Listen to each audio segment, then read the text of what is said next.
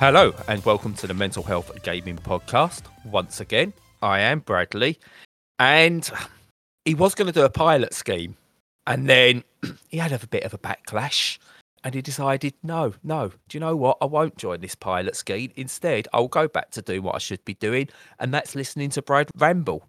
Stu, how you doing? I quite like a good ramble. I could go off on one now, actually, for fun, but I won't. But yes, I'm pretty good, Tar. Yeah, not too bad at all.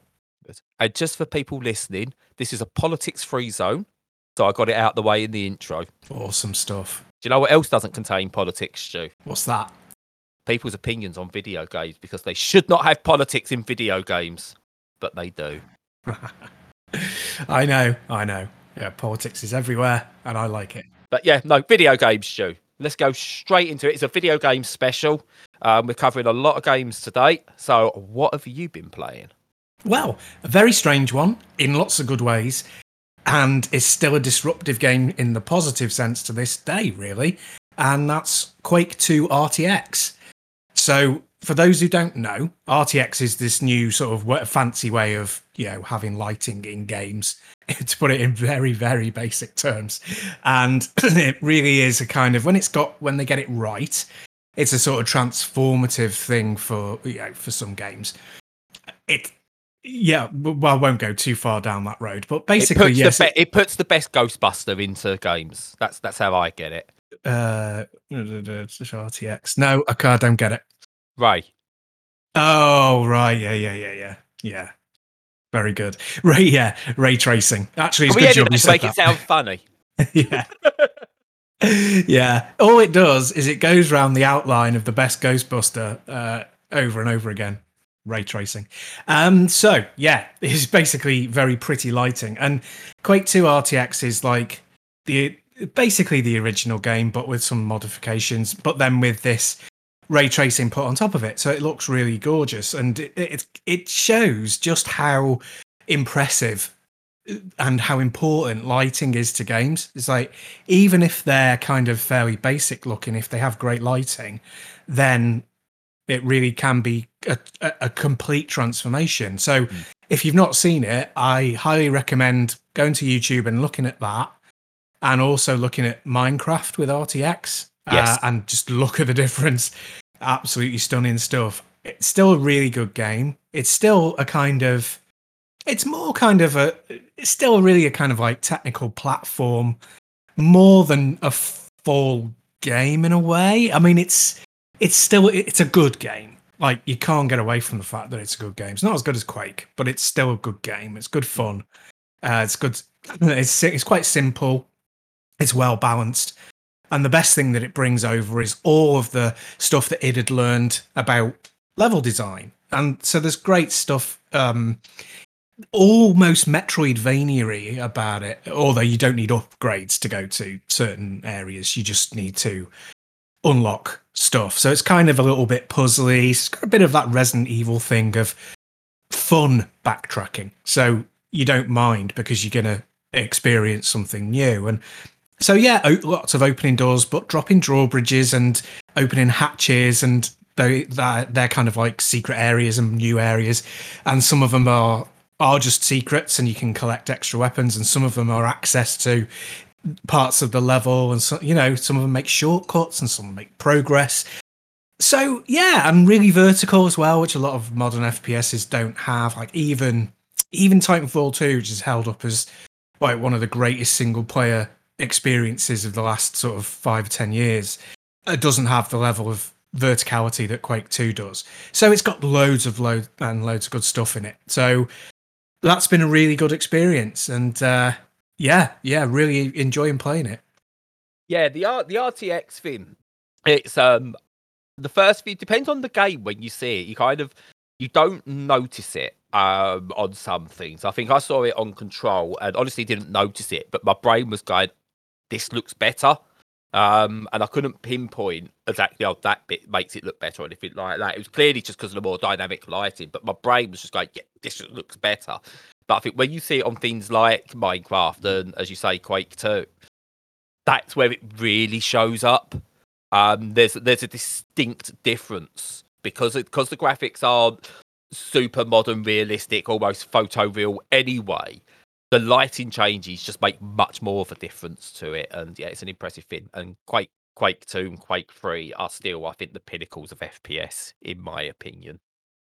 Ooh, that's good. Yeah, there's a few, and I think I can't really rank them, but there are a few of the same level for me that kind of make the whole almost holy trinity of what FPS is, and they're kind of the sort of the Quake and Doom ideal.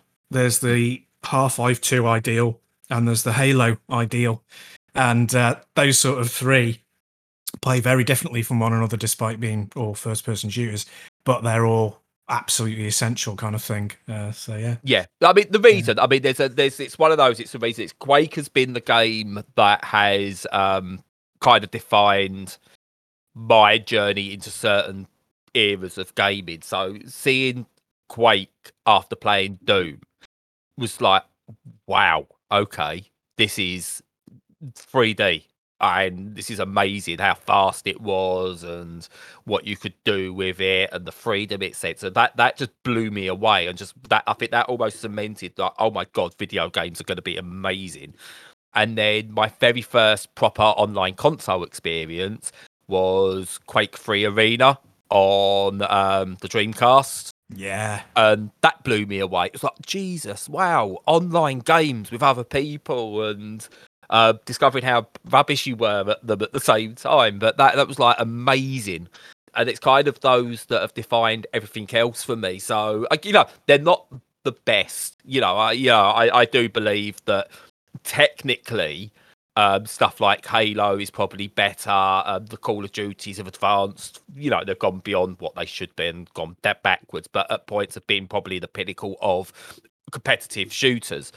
But just in terms of what they mean to me personally, yeah, Quake, just they're top tier for me. Yeah, they are fantastic. Just a very quick sidebar about Quake 3 on the Dreamcast. Me and my friends used to, we all had Dreamcasts and we all were online. Very rare, and to have both of that combination. And what we used to do was use the feature where you could check your IP address in the game and then write it down. And then I would phone my friends, tell them the IP address, and then we'd all try and get on the same game. And it worked quite a lot of the time. So you was the other few people that had a Dreamcast. Yeah. And by that point, it's like it was only about a year into its life as well, but it was already kind of dying. It was such a shame. But it should never. Yeah, it's a whole other discussion, but it should never have. They was giving away. They was doing Game Pass before Game Pass because I remember you got that toy car racing game for free. Yeah. At some point, so it was like really, really cheap games and stuff like that. It was so Sega. We're going to do a Sega special one day because they were so ahead of their time on so many things, but just at the wrong times. Yeah, we'll have to do several Sega specials because there's one I'd love to do about all of their 2D arcade games. One I'd love to do about their 3D races and all the 3D games, and then one about the Dreamcast. But yeah, and I want to do one about their downloadable content for the Mega Drive. And stuff like that as well. And it's just we'll do a Sega special one day. When we run out of content, we'll do a Sega special.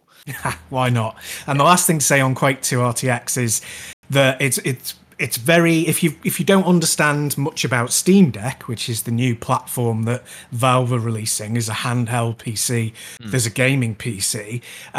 This might help. So basically, when you go into Steam to play a game, you have the option to bring up big picture mode, which is a way of accessing a load of extra features that make it more like a console. And it has a layer built in of control. So not, that controls your mind, but controllers. And it will auto load for you what it thinks are the most appropriate control settings. And most often it's just like Xbox control layout. Or if you've got a DualSense connected, it will load the DualSense or PS4, DualShock 5, if there isn't support for the DualSense. But it picks out the right one. And with Quake 2, it automatically picked up and said WASD with joystick.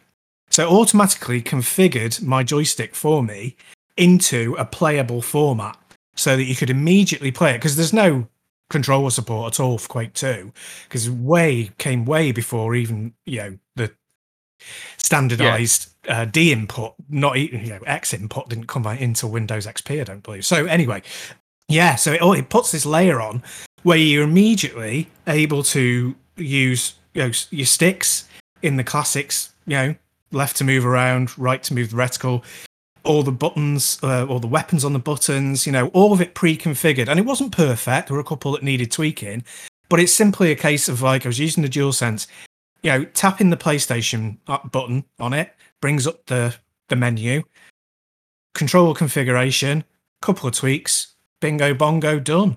And it was really impressive. And on top of that, the center thing, I don't know what they call it on the DualSense, but the thing that was like the trackpad on the DS5 controller. DS4, the PlayStation 4 controller. So on that, it's a mouse pad as well. So you can even use it as like your left stick to move around and use the middle as the mouse. Oh, wow. And it just picks all of that stuff up. The only thing it doesn't have is Rumble. And not only is that already available, but Valve are going to be improving it for the Steam Deck release. So it's a really, really exciting time when it comes to that sort of stuff. Yeah, maybe we'll cover this one next week, a bit behind the times of everyone else who covered it this last week or so, but I can't wait for the Steam Deck. The more I hear of it, the more I'm excited. I've pre-ordered the 64 gig one, and I immediately just went, should I? And then I'm hearing that it's actually not going to be the worst thing to upgrade the internal memory on it. So yeah, I'm happy.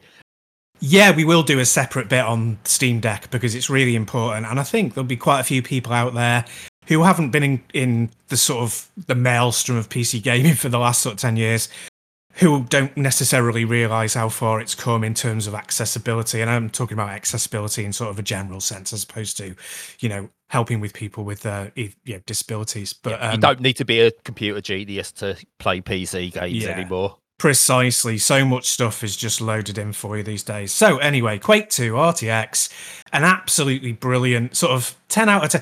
It's kind of 11 or 12 out of 10 when it comes to a tech demo. If you want to see what your PC can do, or you just want to experience RTX, if you got the right card, give it a go, because even if you don't like the game or you can't be bothered playing it, it's a really amazing tech demo. And it also happens to be bolted onto a really good game. Cool. Yeah, no, I might test that out. I've got an RTX card, so my 2060, so I might give that a little look. Yeah, no, I'm intrigued with that one. So I suppose this follows in nicely, this game then, to what you've been playing, because I've not been playing anything like a classic or first person shooter that's well regarded. I've played something no one's probably ever heard of. There's a surprise. I know. First game I've been playing is called A Tale of Synapse: A Chaos Theory. I've had this one a little while. It took me quite a while to get into, actually. But it's kind of this puzzle platformer game that's either single player or local co-op, where you have two characters you control. One does basic platforming, has some basic jumps, and then gets some attack-based skills and stuff like that. And another one that you control by floating around the level, and they pick objects up to help you solve puzzles and things like that. And it's based, like, there's all different types of puzzles and things like that, and it's based in real world maths and science and so on, but without going too deep into it. So, even idiots like me can play it. But yeah, it's a interesting game, shall we say? Oh, go on. So the concept of it is brilliant. I really like the concept of it. The puzzles in places are logic based mostly. So it's like, right, how do I solve it? You can stand back, you can look at it, work out how to solve it. But there were times where I was doing it and I was trying something and I accidentally solved it. And then realised there was a lot of trial and error elements put into it as well, which really took me out. It kind of, for want of a better word, pissed me off. That I completed a puzzle accidentally. Yeah.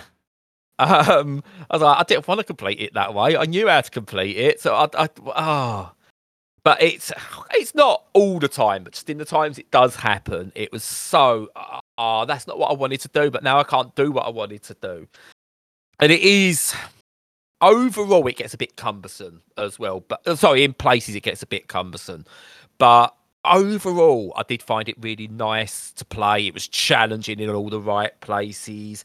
I had to play it on the big screen though, because as with most games on the Switch, so I played this on the Switch, developers do not consider text size, and the text was impossible on this. Yeah. I think it's one of the first games I've had to go, I can't, I've got to play this on a big screen.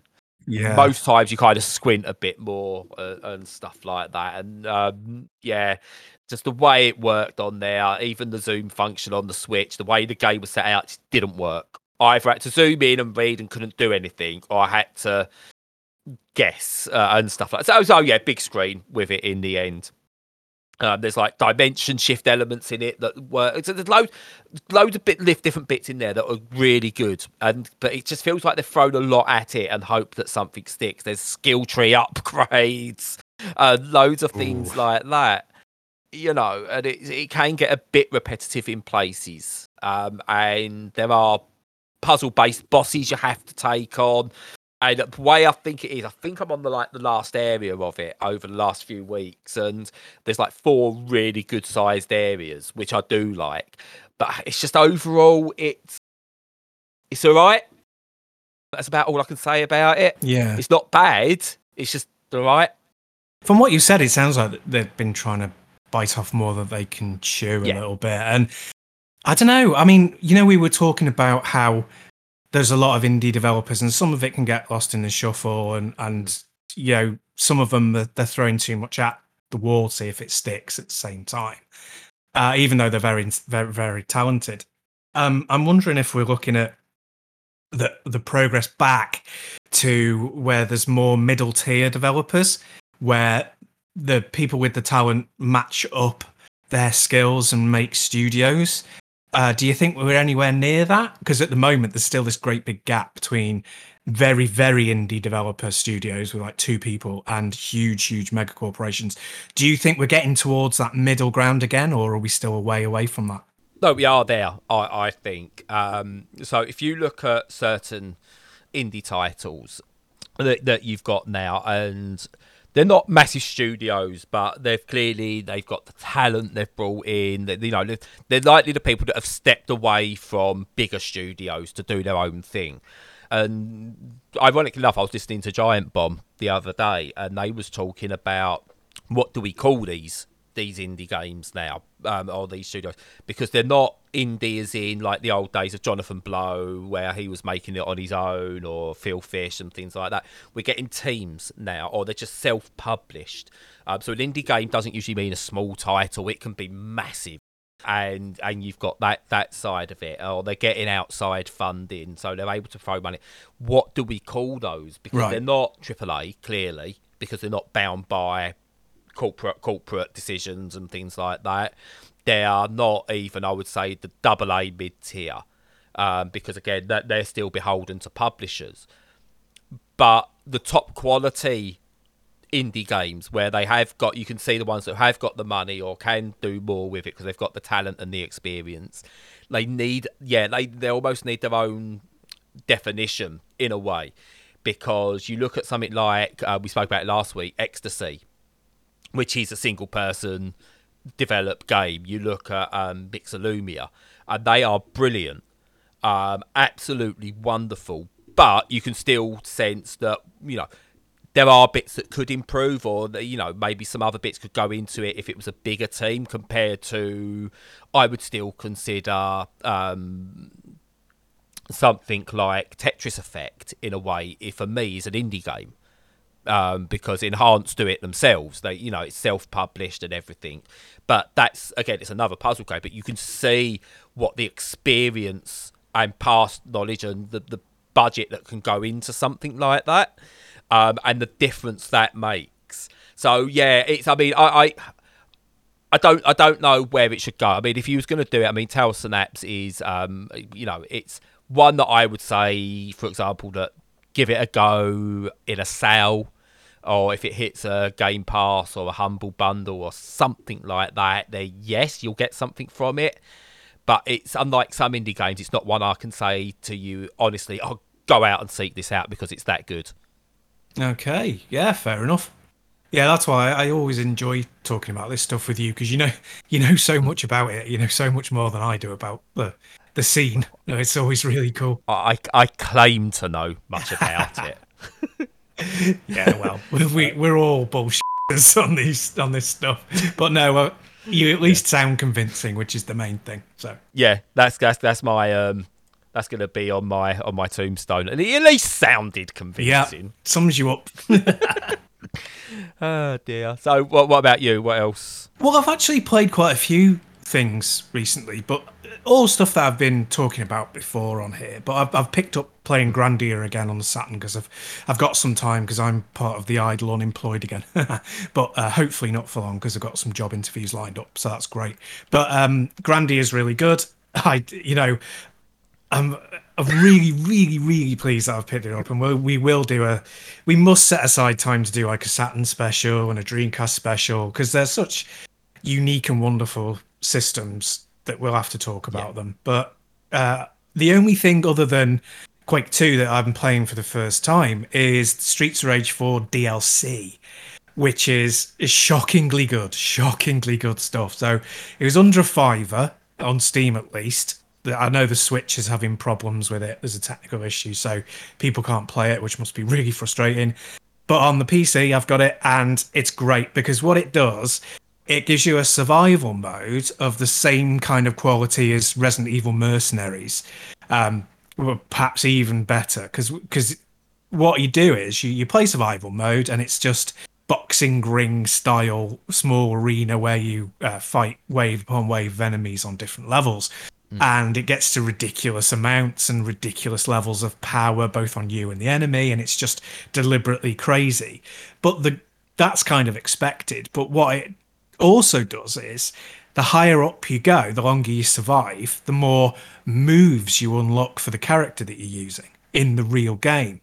So you play through survival mode and you unlock new moves, and then you just take them into your arcade mode or your story mode and get to use them. And on top of that, there are 3 new characters in the DLC, and they're all excellent, like really genuinely good player characters. So there's Shiva and what's he called?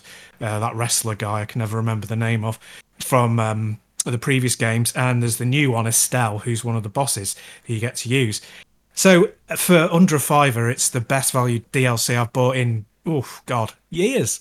Yeah, no, that sounds interesting. This is interesting, actually, that there's still... DLC's become such a weird thing. And I can't think of another way to put it. Because it seems to be... Because of the advent of loot boxes and live services and stuff like that, it seems to be those that do pure actual add-on content for games, almost like the expansion packs in a way, are seemingly sort of like getting good value out of it. They seem to be pricing stuff properly and things like that. DLC seems to have sorted itself out while the rest of the industry money-making schemes have just gone wherever they're going. But yeah, no, that's interesting. Yeah. No, it's one of those that it's a total value add of ridiculous proportions. You know, it adds so much to the game for a comparatively small amount of money, and it really, really worth it for anybody who's even slightly into that sort of game. But yeah, I agree with you on the DLC thing. It's in a slightly funny place at the moment. I mean, I saw this director's cut, in inverted commas, for Ghost of Tsushima. That's the new thing, isn't it? Director's cuts. And it's like $20 to upgrade to it. And I'm thinking, well, isn't that just DLC? Isn't $20 even if you get several hours out of it, isn't that like really far too steep? Now, obviously, that's just my first impression because I've not seen the DLC in action, but that does seem like a money grab. I'm not sure about that one. What do you think? Oh God, right, there you go. We'll make notes for another special. Director's cuts in games, I don't know. It just seems like another way of charging you for the same product. Yeah. When you get a director's cut in a film, I get it because you're getting the director's vision that he actually wanted. Oh, sorry, they actually wanted. I don't know. I just went directly to the masculine there. That they actually wanted. So I get it. It could add stuff. Sometimes it takes away. Sometimes it's in like a different orders and things like that. For a game, a director's cut of Ghost of Tsushima or Death Stranding, what's it actually adding? If you're gonna be adding to a game like that, for me, both of these are like 40-hour plus games. Yeah. I actually want it to be a completely standalone expansion that I can go into and just experience that. What that's selling me is the same game again, that it wants me to play through the same game again to look for extra bits that might be in there. That doesn't sit well with me. I hate the term Game of the Year edition, but I prefer that where it just goes, look, we're re-releasing the game and absolutely everything's in it now. Yes. That I prefer. But again, all it's saying to me is don't buy big games straight away. Wait, see what happens. Yes, it does feel as though they're kind of going, well, we know that the whales, WHALES, are going to buy this title, and that's where we'll make all our money.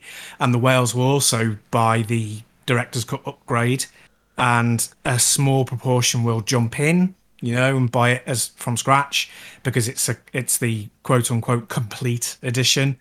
But yeah, it does have a different feel to it from a Game of the Year edition, which normally comes a little bit further down the life cycle, maybe 2 years later. Yeah. And it's kind of cheaper, and it's like 2/3 of the price maybe, but it's got all the DLC. But that suggests that it's had a roadmap where it had DLC stuck into it, whereas this just seems to go, well, we're giving you some DLC. It might be 3 hours or 5 hours worth of gameplay. We've made a couple of tweaks to the menus, and we're going to charge you, half the price of what it was a year ago. And I don't know, bit iffy. It feels planned. It feels like a corporate decision that was made before the games came out. Yes, yeah, it does. And I don't want to dump on them, but both PlayStation console exclusive type games, so you wonder how much Sony's business model is part of this. Yeah, I don't know, but it stinks of corporate stuff, and it is a shame. It is a shame, but again, we'll see what happens over, I suppose, the coming months and years with this and where it goes. Yeah. Again, I'm not going to call anyone out who does buy these things again and again, because I own the same game of Puyo Puyo Tetris God knows how many times. I've got Ecstasy and Mix Lumia I've paid for twice on the same format via itch.io and Steam. Bastion I've owned on everything, as I have Transistor, everything that's out. So I've got no issues with people buying multiples of games and double, triple, quadruple dipping or whatever. But the corporations that have spotted this and are monetized and have got a strategy for monetizing that, no, they can do one. Yeah, I agree. Yeah, the consumer is never really in the blame, in the frame for blame for this sort of thing. No. You would never have a go at well, you and I wouldn't, for buying a game multiple times, because you do it with the games that you love, and over the course of your lifetime, it only tends to end up being like one or two things anyway. So, who's being hurt? No, it is the corporations monetizing that is the problem, not the consumer. So, yeah, definitely. One of the other things, I suppose, we're talking about DLC being in a strange place. One of the other things that's in a bit of a strange place now and seems to have settled down and doing the right things is games in early access. Okay.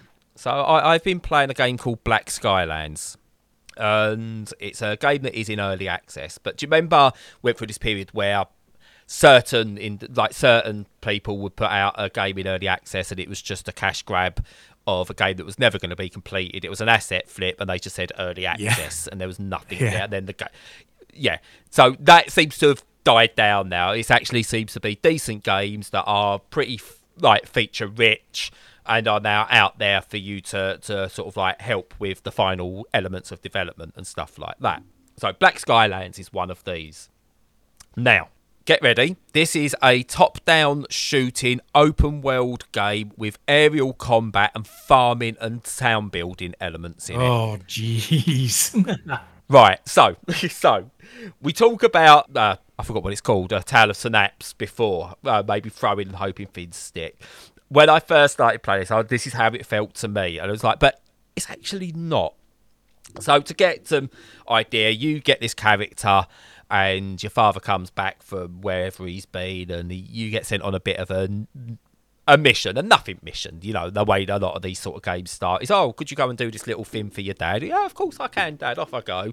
And while you're out there, this is the tutorial, you'll learn how to do different types of movement, different types of combat, and basically it's your tutorial. You come back and, you know, the proverbial was then hit the fan, shall we say. The village has been attacked, everyone's dead, and you go out on a mission of revenge. That's kind of what I got from it. The story then does some bits, and it confused my brain anyway. And it's really interesting. So to break it down, the top-down shooting stuff is a bit like a less puzzly version of Hotline Miami. Not as tight as Hotline Miami, but it's that if you're looking for, like, oh, that's what it's trying to be. The aerial combat stuff is interesting. Like, it focuses on melee for the top-down shooting stuff, which is weird because it's got quite a lot of guns on offer, but it really wants you to do melee-based things. The aerial combat is, it's basic. It feels like it almost feels like it's not the main focus, but there's a fair amount of it. It's really weird. And the open world is like this platforming stuff. They're like the main bits. But the idea is, because your village has been ransacked, attacked, destroyed, you've got to help build it back up, which is where the farming elements come into it and the building elements and stuff like that. So... to be honest, I found that, so let's go back. I'm sort of all over the place here. The aerial combat I found was the most fun in the game. It felt really satisfying. Yeah. But I was kind of intrigued as to more what the farming stuff was, even though that felt like it was something they decided to tack on for some reason. It's got a loads of depth to it for something that seems tacked on. It feels like they could have made a completely separate game of the farming element side of it. Really, really weird. And rather than it being one game, I'm almost looking at this game. Could they have released this as 3 shorter experiences in one game package that all tell the same story from different perspectives? So you've got this guy who's like, revenge, top-down shooting, melee, I'm going to go and get full revenge. Have a game that's based around the aerial combat side of it that works and does this. And this is their story. And then the one who's doing the farming and the building back have their side of that story and then bring it all into one or something like that and have it interchanged, rather than it just being this like one main character. So yeah, the farming is a distraction, but I really liked it. I wanted more of that. So weird. But my main... I mean, there's also, again, this is kind of loads of it being thrown in. There's these survival elements to it as well, in terms of you need to manage your ship in the aerial combat stuff. You need to manage sort of like what you upgrade, what you fix, what weapons you get for it, and stuff like that. So it just feels like so much there competing for your attention, and it's just really, it's a good game. It's a really good game. It's a good idea. But what I feel it needs now is just really does need some tightening up before they go to full release, which I believe is like 6 months to a year down the line. But yeah, really feature rich. Everything's in there that needs to be in there. I don't know where I stand on it because there's so much going on. It overwhelmed me. I started playing it, then struggled with it, went back to it, struggled with it and pushed through. But yeah, interesting game that I can't recommend, but I can't say don't play either, because there's something there. Just whether they can find that or not for the full release, I don't know.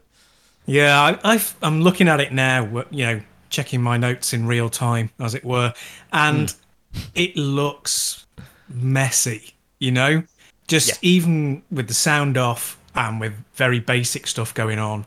It's so cluttered and there's so much going on, even though it's rather simplistic. It looks like, to me, almost like an early Amiga game or Amiga demo kind of thing, where they're like, very sort of late 80s, early 90s style. Let's chuck a few different gaming things in and see what works. And that's laudable in one way because it's nice that people are trying new stuff. But also, we're kind of mature enough in gaming now to have realised what works and what doesn't. And it does look like it's got a lot of potential, but perhaps just too much at once. And my approach, if I was a developer, a designer, would always be, right, get my ideas together and make them as absolutely simple to play as feasibly possible. And then whilst I'm playing it, find out through play what additional stuff would make it deeper, and more satisfying. I think if they've come into it with, right, I want to put together these elements to make it sophisticated, I think that might be if that's what they did, then that might possibly be the wrong way of going about it, if you see what I mean. See, it feels like there's two ways I look at it. It feels like they never had confidence in any one element to drive the entire game, which is a shame in and of itself because all the elements it has are good and I feel could have driven a smaller game. Yeah. So there's that side of it. So that's the biggest shame for me. They felt they couldn't rely on any one element. But it also feels like I've walked into their offices on day one and gone, guys, I've got this idea for a game, and I've tried explaining the game to them, and that's what they've made. Right. Yes. Yeah. So, I mean, you heard me describe games, and you like describing this one. You can hear me going all over the place, but it sounds like again that's what they've made. I've tried to describe this game, and that's what they've gone and made exactly to my specifications.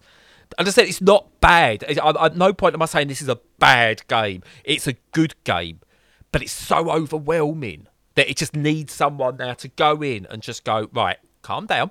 Let's look at this. Let's slow it down here.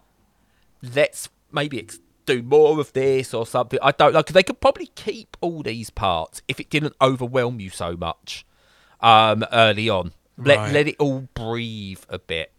But yeah, I just say it's an interesting one. I can't recommend people go dive into it now, but I'm interested to see what it does on final release. Cool. I hope it gets there. I really do.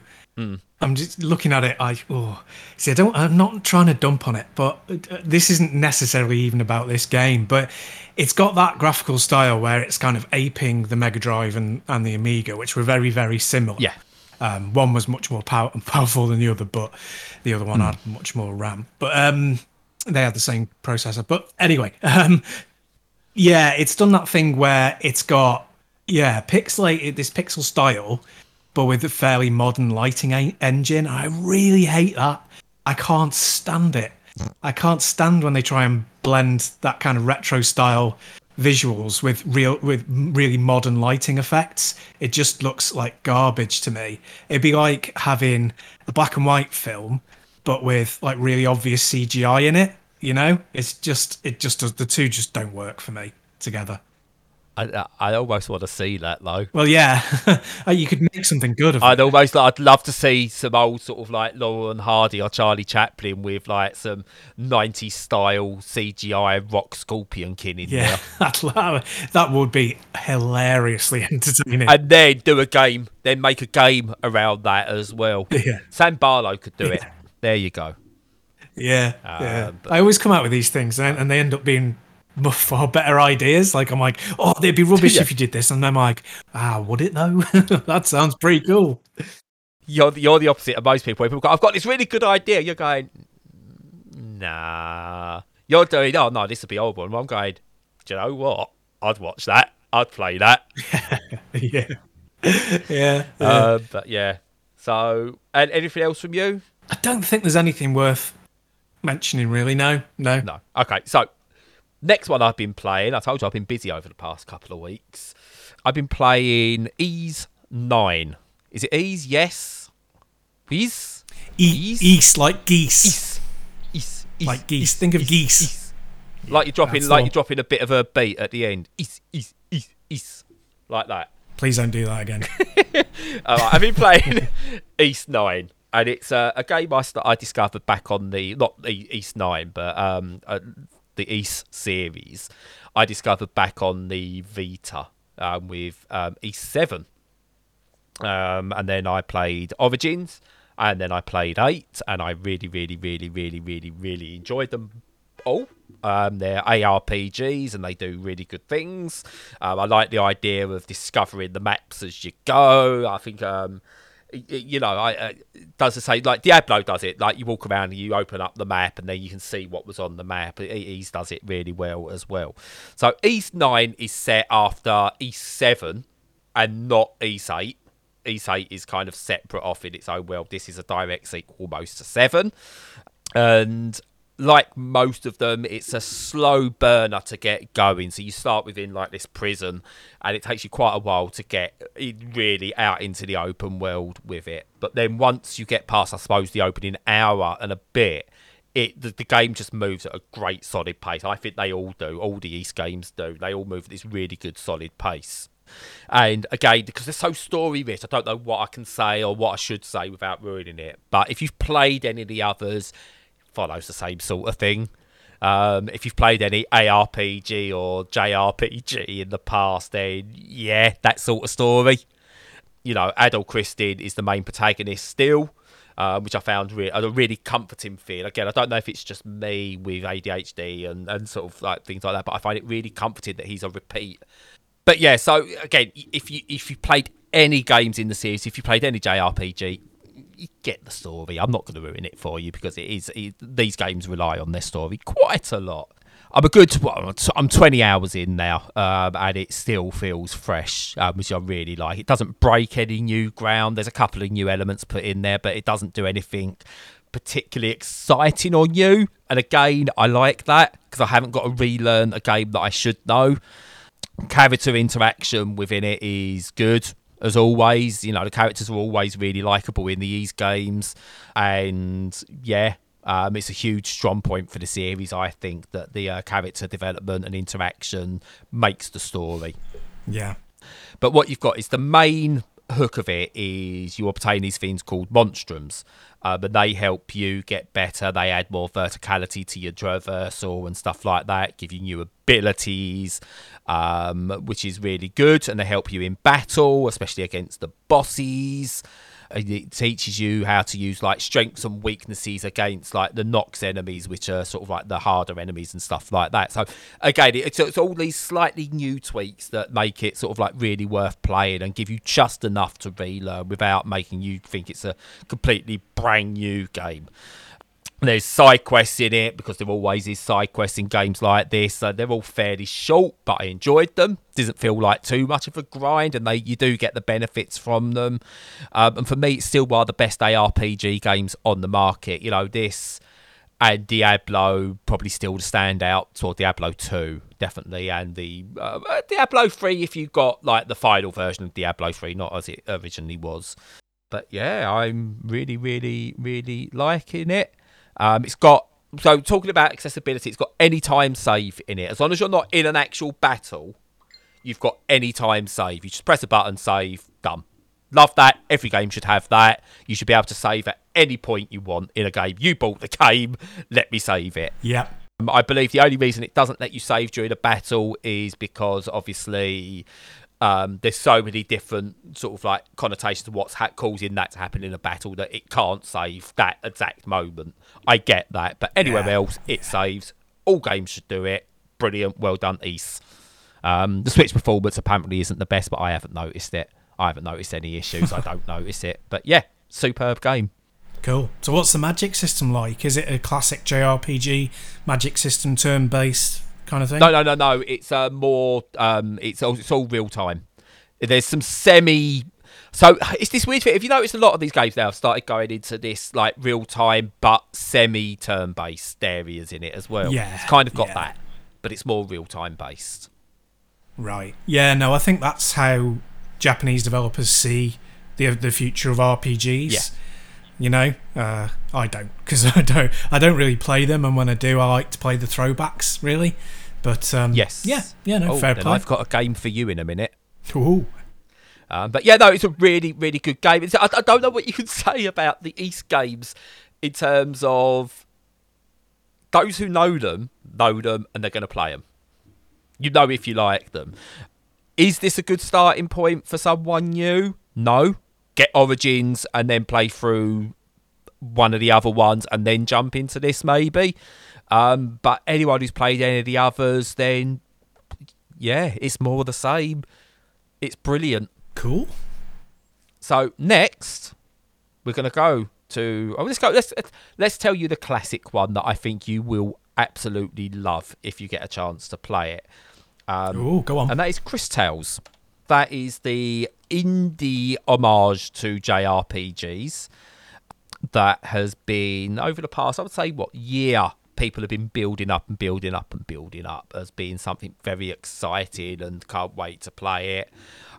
So we originally was going to have Brent was going to be reviewing this, but he's kind of tied into having to write a review for another publication and can't.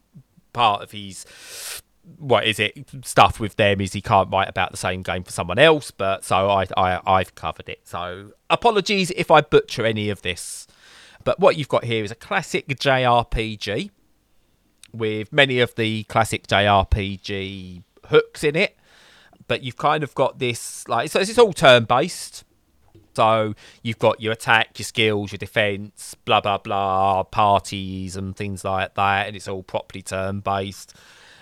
And so that's all there, you know this. But the cook on this one is it adds in a time travel mechanic. And this time travel mechanic works through your general overworld stuff as you move through the levels and in battle as well. So as the screen, as you're walking through and doing things, is split into 3. And you've got in the middle, you've got your present where you are. To the right, you've got your future. And to the left, you've got your past. And the idea is, as you're doing things, you kind of see what happened in the past to help you make decisions in the present to change the future. Nice. But you can also use this time travel mechanic. And it's not time travel like, sort of like, as we would like your Back to the Future style time travel. I would say it's almost butterfly effect style time travel, where you're kind of able to change things for the future and you see the effects it is, rather than you getting into some kind of travel machine and going directly and influencing it. Anyway, but it works in battle as well. So you've got these, the first time it really hits you, you have an enemy that you can't attack properly. It's always it puts up shields and things like that. So you can, instead of attacking it there, you can attack it in certain ways or do things to it in the past, which means it's not able to protect itself properly in the present. And then you can get the attacks in the present to do better damage on this enemy. Wow. And it's really tricky. It sounds convoluted. It sounds like it should be really difficult. But if I can understand it, and I went into it and went, wow, this is surprisingly intuitive, then yeah, JRPG fans will love it. Absolutely love it. It's, I thought I'd bounce off this, but I'm intrigued. I want to see this one through to the end. I've not completed it yet. It will take me a long time to complete, but I am absolutely loving it. Animation is beautiful, by the way. And sometimes when you look at JRPGs and you see it and you've got this wonderful art style, it's it looks beautiful, but it's static. Yeah. With maybe eye animations or slightly different poses. No, this is fully animated. It's like an anime is going on in the game itself. And yeah, the story's interesting as well. The story's not too over the top. I mean, it's magical, things that are going on. There's a talking frog right at the start, so nice. It looks a bit like Hypno Frog in my eyes. Oh no.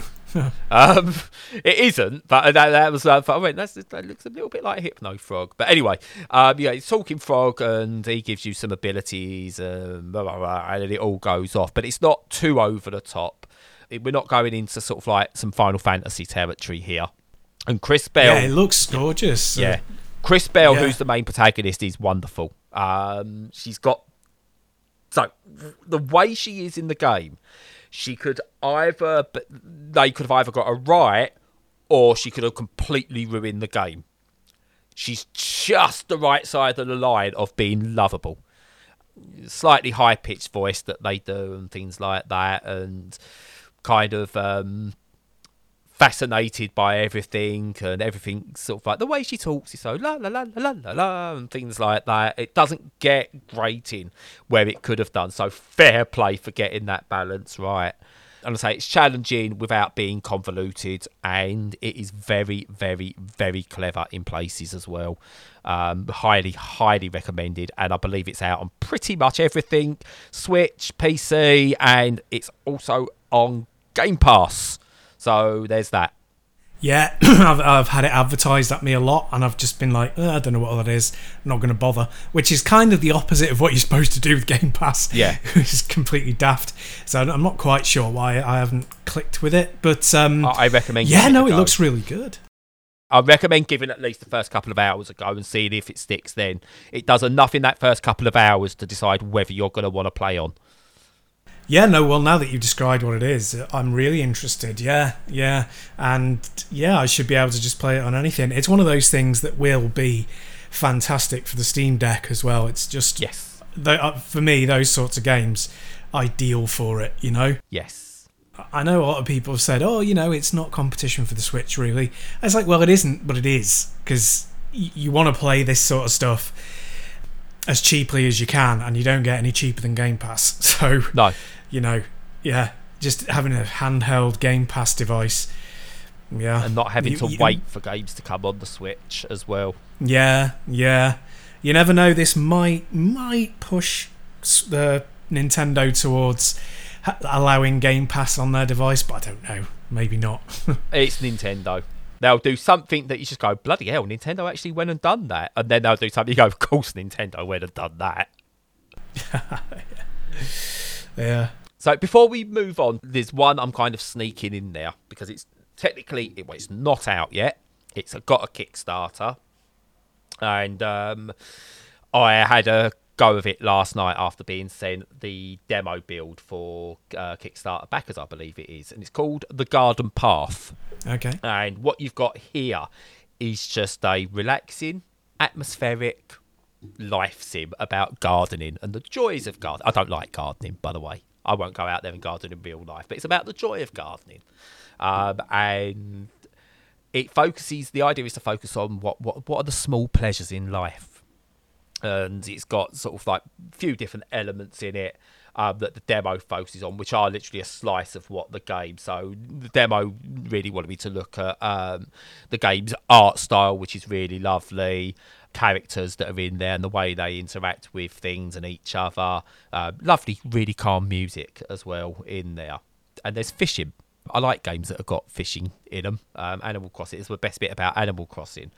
But what you've got here is a game that's designed to be played, I believe, that part of the thing they said was it's designed to be played in very small bursts on a daily basis. So again, it's that whole Animal Crossing thing, but it feels different to Animal Crossing. Do you remember I spoke about Cozy Grove a little while back and said that's like very much it's Animal Crossing, but an indie version. Yeah. This is not. This is kind of got everything you describe about it is almost like, oh yeah, it's Animal Crossing. It's not. It's not trying to be Animal Crossing. It's much lighter, and it's designed just as a way that you could probably go, right, end of the day, let's do 10 minutes garden path. That's what it's looking like. But yeah, played the demo.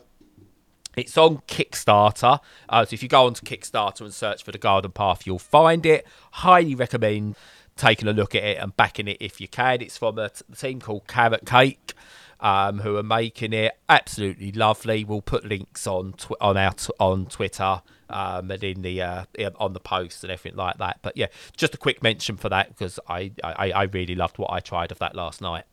And I'm done with that now because I'm going to wait until the full release. Right, fair play. When is the full release? Do they know? Have they given a date yet? I haven't noticed anything that says about a date or anything yet. So I would imagine it's at least, I'm going on at least a year off yet. But, that I suppose that's if it meets its goals on Kickstarter, which I really, really hope it does because it's fascinating. Cool. Yeah. Sounds good. So it's just primarily a relaxation game. You're not supposed to achieve anything in it? I think you do. There are things to achieve, but not in terms of that's going to force you to do it kind of thing. So there are like little targets and goals and things like that, but nothing that's like there to sort of like go, oh, if you don't do this, then you failed our game. You can kind of go and do it, but you haven't got to. And yeah, it's just, again, it's like Animal Crossing without being Animal Crossing, where yes, there's goals in Animal Crossing, but if you don't want to do them, you haven't got to. Fair enough, yeah. From that, I just wanted to give that a mention before I got on to what is my final game of the week. It's a long one in terms of games. So one of my favourite genres, always has been, is the FMV game. And I was given one of these to play a couple of weeks ago. And I've been playing through it. And it's called... Oh my God. Very nearly got us into a lot of trouble there. You'll need to tune in next week to find out why. But that's it. That's it from us. It's a games special this week. And yeah, check out any of the games, really. There's some interesting ones. As I said, please do go check out The Garden Path, because that's going to be one I'll probably wax lyrical about in a year or so when it comes out properly. But yeah, no, that's it. We did no politics. I know. Look at that. I know. And I feel good for it. Yeah, me too. Yeah. We would like your feedback. We're always unsure about, is it worth us splitting out the podcast for a games podcast and a mental health discussion podcast? Or do you like it that we mix the two into a single podcast? And how do you feel about the length of these podcasts? Should we extend the length, shorten the length, or does it not matter? You know, we'll take a half-hour one, we'll take one that's an hour and a half, whatever, you really don't mind. So please do feedback on Twitter or podcast at Mental Health Gaming. It really does help us. And with that, I'm going to shut up now and pass on to the wonderful Stu. Yeah, so thank you for that. Everybody out there, hope you have a good week to come. Hope that you're coping okay with the heat. If you're based in the UK, it's very, very hot. And wherever you are, hope you're coping with the weather. Obviously, it's fairly extreme at the moment. Make sure you're looking after yourself and drinking plenty of fluids and staying out of it wherever you can. Don't put up with any crap from your employers if they're being funny about situations that are ruled against in law. Other than that, follow us on all the socials, like and subscribe where you can. Join us on Patreon if you feel like paying towards us or giving a one-off on coffee. And other than that, have a great week, stay safe and stay sane.